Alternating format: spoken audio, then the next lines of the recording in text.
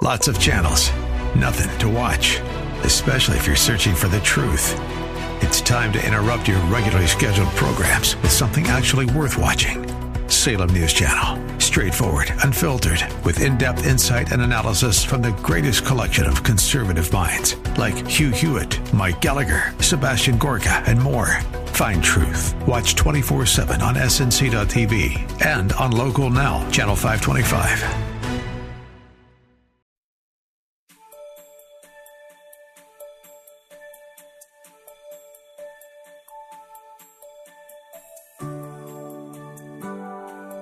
Thank you for joining us today.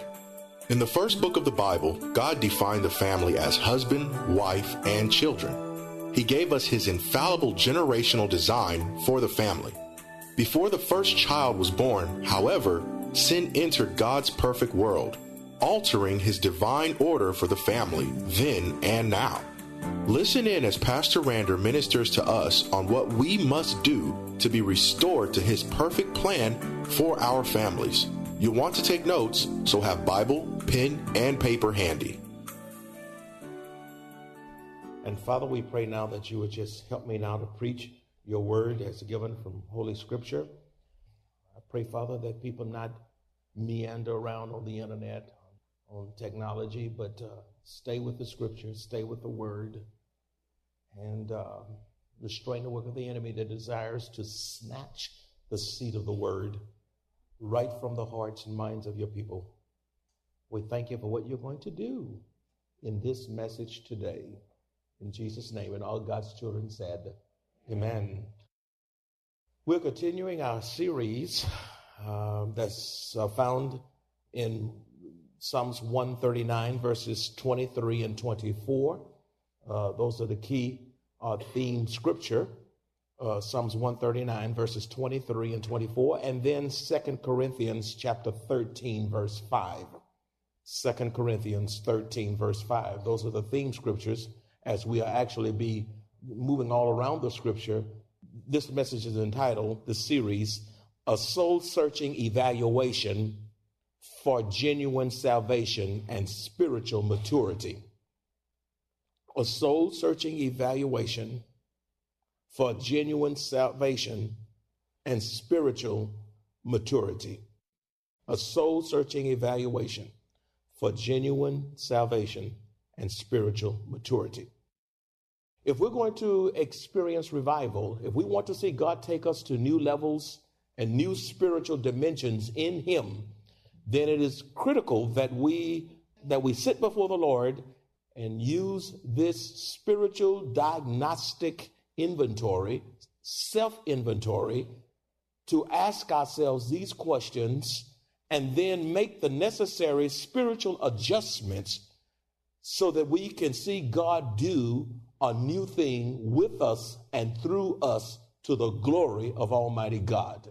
How many of you all want to see God take you to another level in Christ? I mean, it's not just going to happen. You just can't wish yourself there. You just can't hope you get there.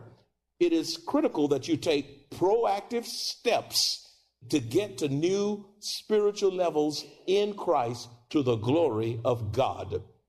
And for a number of Sundays, we've been asking a series of poignant, penetrating, self-evaluation questions so that we can make the adjustments to be all that God intends us to be. So today we have another series of questions. And then next Sunday, we have another series of questions. And then we're going to articulate and we're going to matriculate through these questions as given by the Spirit of God. Are y'all ready for the continual self-evaluation? Number one, is your aim, purpose, and passion to glorify God and honor the Lord Jesus Christ? Or do you steal God's glory, which belongs exclusively to him? What a question. Is it your aim, your purpose, and passion? It's critical questions you need to be writing down.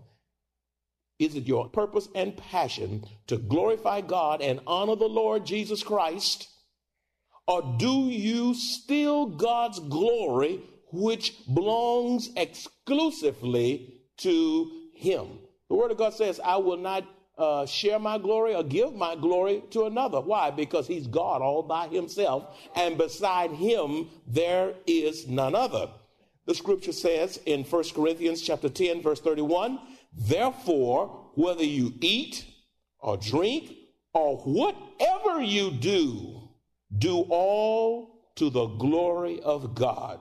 In your eating, in your fellowship, socializing, where you go, in everything you do all to the glory and honor of God. What does it mean to glorify God? It means to exalt God, to give him praise, to give him honor, to pay homage to him. As a matter of fact, it says in Revelation chapter 4, verse 11, you are worthy, O Lord, to receive glory and honor and power, for you created all things, and by your will they exist and were created. In other words, we need to praise God for his creation. Everything that you can see, the trees, the dirt, the stars, the moon, the galaxies, everything, the animal kingdom, the sea creatures, everything was created by God. And for you to create anything yourself, you have to use God's stuff. That's right. God took nothing and made what? Something. Nobody else can take nothing and make something. You got to take something to make something. But God, because of who he is, being God, can take absolute nothing. And by the power of his word, create universe and even create man and woman and all that we see and experience. You are worthy. You are to be honored, O Lord, to receive glory and honor. This is even we not only give God glory on earth, but we also give him glory where? In heaven. God will receive his glory from angels, from the redeemed, from the heavenly creatures. All will praise and exalt the name of Jesus Christ. As a matter of fact, in Revelation chapter 5, verse 13, it says, and every creature which is in heaven and on the earth and under the earth, even in the demonic realm, and such as are in the sea, and all that are in them, I heard saying, blessed and honor and glory and power be to him who sits on the throne, to the Lamb forever and ever. Do you not know that not only will heaven give him glory, but people who despise God, hate God, says there is no God. There is coming a day, says Philippians, where every knee shall bow and every tongue shall confess that Jesus Christ is Lord. Won't you say amen? And when God goes down into the to the underworld, and when he goes down into hell, and he will pronounce victory there, and even they will give him glory. They will give him glory. Even the demonic realm will acknowledge Jesus Christ as God. So we were created for God's honor and glory. That's why you were created. He said, well, I want you to understand why you were created. You were not an accident. He said, but I don't know who my mama is. I don't know who my daddy is. I don't know who nobody is.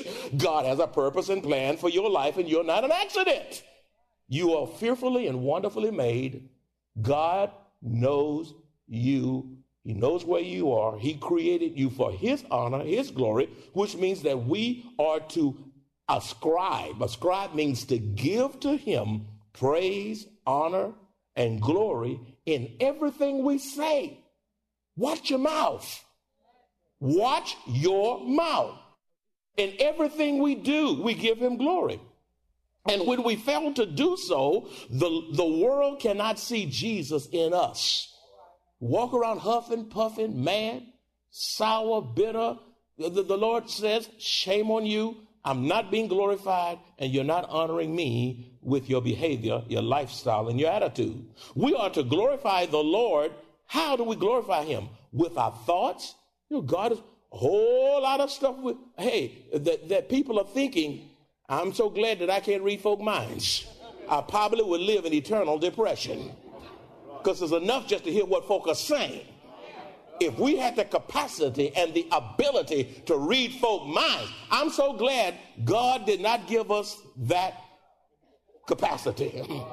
Amen. Because we can't even take the words of men, not to mention the thoughts of men. Huh? Oh, God, this is getting so good. We are to glorify the Lord in our thoughts, because what you think then is what you speak, in our words, huh? In our deeds, your actions and things you do, in your attitude, huh? In your decision-making processes. You're to glorify and honor him in your submission. Listen, my friend, if you don't humble yourself, God will humble you.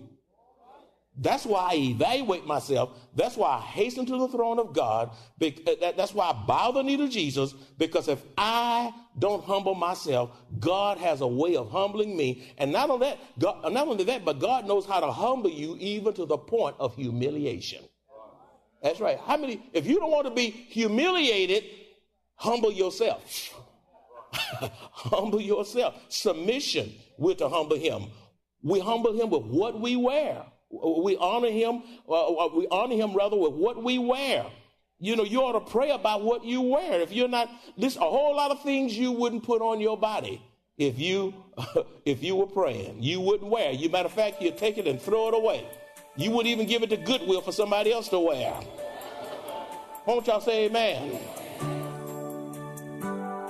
Pastor Rander's probing questions gives us much to fast and pray about regarding the family. We must be diligent in sustaining a personal relationship with Jesus Christ. We must have assurance of our salvation. We must continuously pray for all families' growth in Christ. We must continuously pray for all families to be delivered from strongholds and addictions to reach our spiritual destiny in Christ.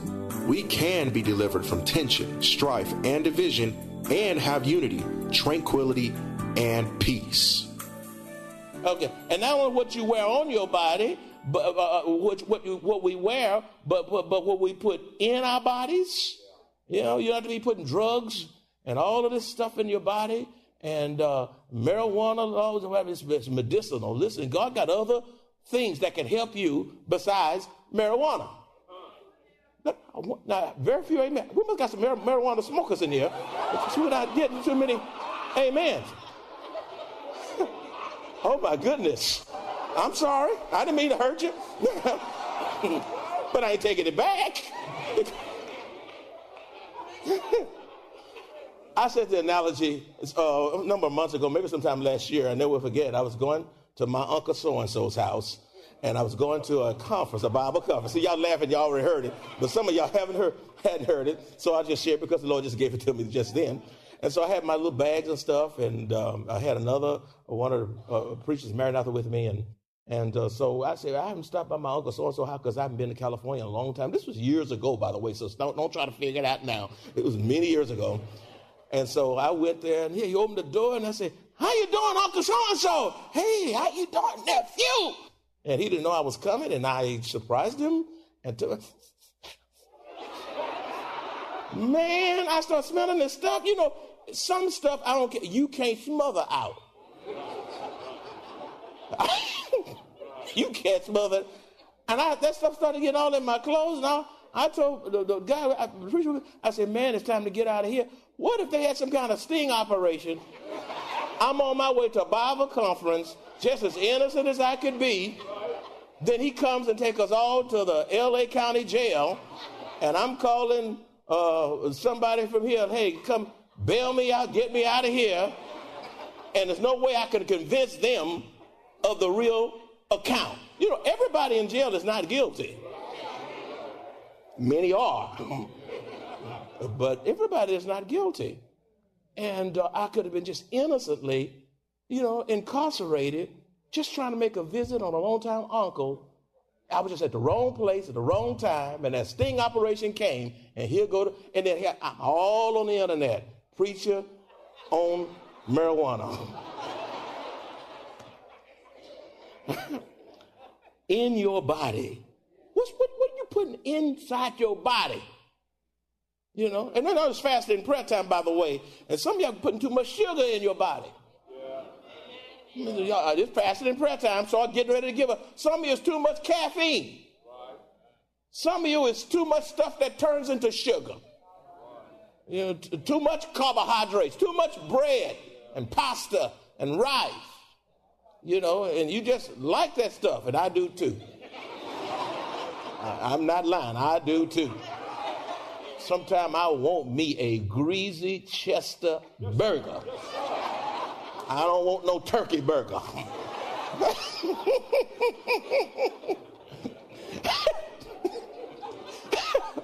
I'm still on number one. I got a long ways to go. But what I'm saying, it is time for us to surrender. And when in a life of surrendering will glorify God. What we put in our bodies, our motives. Why are you doing what you're doing? You're to honor and praise him in your marriage. How you treat your spouse, your attitude toward your spouse. Being able to forgive your spouse, to enjoy your spouse that you're being miserable with sometimes. Your parenting, enjoying your children, their moments notice from being away. How we manage God's money that he's allotted to us. And even in the midst of conflict, how you glorify God. There's no such thing as a marriage without conflict, a school without conflict, a church without conflict, staff without conflict. As long as you have people, you're going to have some conflict because we all have a sin nature. Okay? And conflicts won't be done away with till we go home to be with Jesus. And so, but you know what? When the conflict comes, it's not the conflict. Sometimes God permits these things, and sometimes God can use big things as a conflict and little small things in a way, as a way of checking you out and seeing your spiritual condition. And so God will allow certain things to intrude so that you can see where you are spiritually. And a lot of times in the midst of conflict, what becomes the issue is you become more the issue than the conflict because of your inability to control yourself or to use self-restraint and self-discipline in the midst thereof, and you become big. So the issue is no longer the conflict, it's the issue becomes you, and you overshadow everything because of a wrong or hurt or whatever you think that particular thing is. Do you honor God in conflicts, or do you just shut doors, slam? Do you run away? Do you hide? Do you stay bitter? You find a way to get even, you got an agenda of evilness that the person don't even realize you have, that you're at odds with, and they don't even know you're at odds with them many times. Number 2, second question. Are you in God's will for your life, or is there still uncertainty as to what God is calling you to do? Now, this is a big one. Are you in God's will for your life, or is there still uncertainty as to what God is calling you to do? Here's a marvelous scripture as it relates to that. In the book of Colossians, chapter 1, verses 9 and 10, you'll find these marvelous words from the beloved Apostle Paul to the church of Colossae. And it reads, "For this reason, we also, since the day we heard it, do not cease to pray for you and to ask that you may be filled with the knowledge of his will in all wisdom and spiritual understanding." Verse 10, "that you may walk" what? "Worthy of the Lord, fully pleasing to him, being fruitful in every good work and increasing in the knowledge of God." You need to highlight that and bracket it, put asterisk and all these things around it. It's a critical verse for for the will of God. So here's the question I pose to you. How does one discern God's will for his or her life? Some people, that's a real good question, because people are struggling in that area, and some people are 50 and 60 and 70 years old and still they do not know God's will for their lives. And some people discover God's will quite early in life. But let me give you, this is not a comprehensive list, but it's a good guide to help you get into God's will. How does one discern or know God's will for his or her life? Well, here's how you do. Here's how you can know. Pray and cry out to the Lord that you be filled with the knowledge of his will. In other words, cry out to God. God, I'm 20 years old. Listen, well, you 20 years old, 18 years old, and you're trying to decide what college you want to go to, or what career you want to go in. Do you want to go to the military, or do you want to be a plumber? Do you want to be astronaut? Do you want to be an engineer, an architect, whatever, teacher, lawyer, or the president of the United States? How do you know unless God guides you? You say, well, what you need to do is cry out, God, I need to know your mind in my life. You know the beginning and the end. God, help me to know. Matter of fact, say no to me until you know me, N-O, know me right into your will. That's right. That's right. I mean, block every thought, every desire that's going to take me from your will.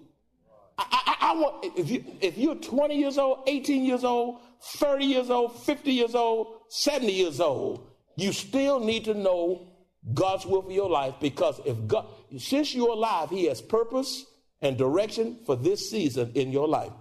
You say, where's that? Colossians chapter 1, verse 9b. And to ask that you may be filled with the knowledge, ask, look, and to ask. So you want to know God's will, but you don't even ask. That means you got to pray. And fasting and prayer is a season of crying out to God so that he will reveal to you what he would have you to do and which way he will have you to go in this season of your life. The scripture says, and to ask that you may be filled with the knowledge of his will in all wisdom and spiritual understanding. Let me tell you something. If you want to know the will of God, here's how you can know it. Live holy and walk worthy before the Lord, because sin, bad attitude, and behavior will cloud God's plan and purpose for your life. Okay, you got to live what? Y'all saying that kind of low. You got to live what? Holy.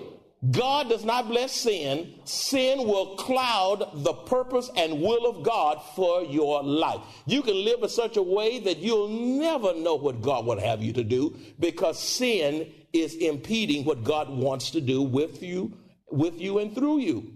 Live holy and walk worthy before the Lord, because sin, bad attitude, bad behavior will cloud God's plan and purpose for your life. Colossians chapter 1 verse 10a says that you may walk worthy of the Lord, fully pleasing. Your lifestyle should be fully pleasing to God. What we see, you look nice and dressed up, you look so holy right now. If you ever looked holy, you look holy now with a Bible, a nice suit, and you got good etiquette, good posture, and you're polite and all these things. But does that carry over into your house and on the job? Or do you act one way in church and raise hell at home? You Dr. Jekyll and who else? Mr. Hyde. Hey, you know what it is. Two different people, split personalities. Who are you? Who are you? Fully pleasing to the Lord on that job. The people are drawn to you because of your spiritual posture and because of your love toward humanity. Another way one can know the will of God, God will reveal what he is calling you to do by placing an unquenchable passion or burning desire within you to do a particular thing he's calling you to do, and nothing else will satisfy you until you do it. Ooh, I got to park right there, because I know y'all trying to write that down.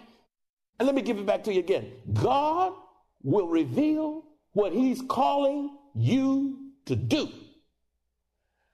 by placing an unquenchable passion or burning desire within you to do a particular thing, and nothing else will satisfy you until you do it. Wow. I remember when God called me to preach when I was 18. That's I wish I can just recount that right now, but time won't permit. I have a lot of supernatural experiences that have happened in my life that would just, I have some real testimonials, and time won't let me permit. Maybe I just have just a chair and just chit-chat about my personal life and how God has done some miraculous things. He called me to preach when I was 18, and I pulled a Joan and I ran from God. And I'm giving you the shortcut. Because I didn't want to be, I thought 18, I don't be called no Reverend Draper.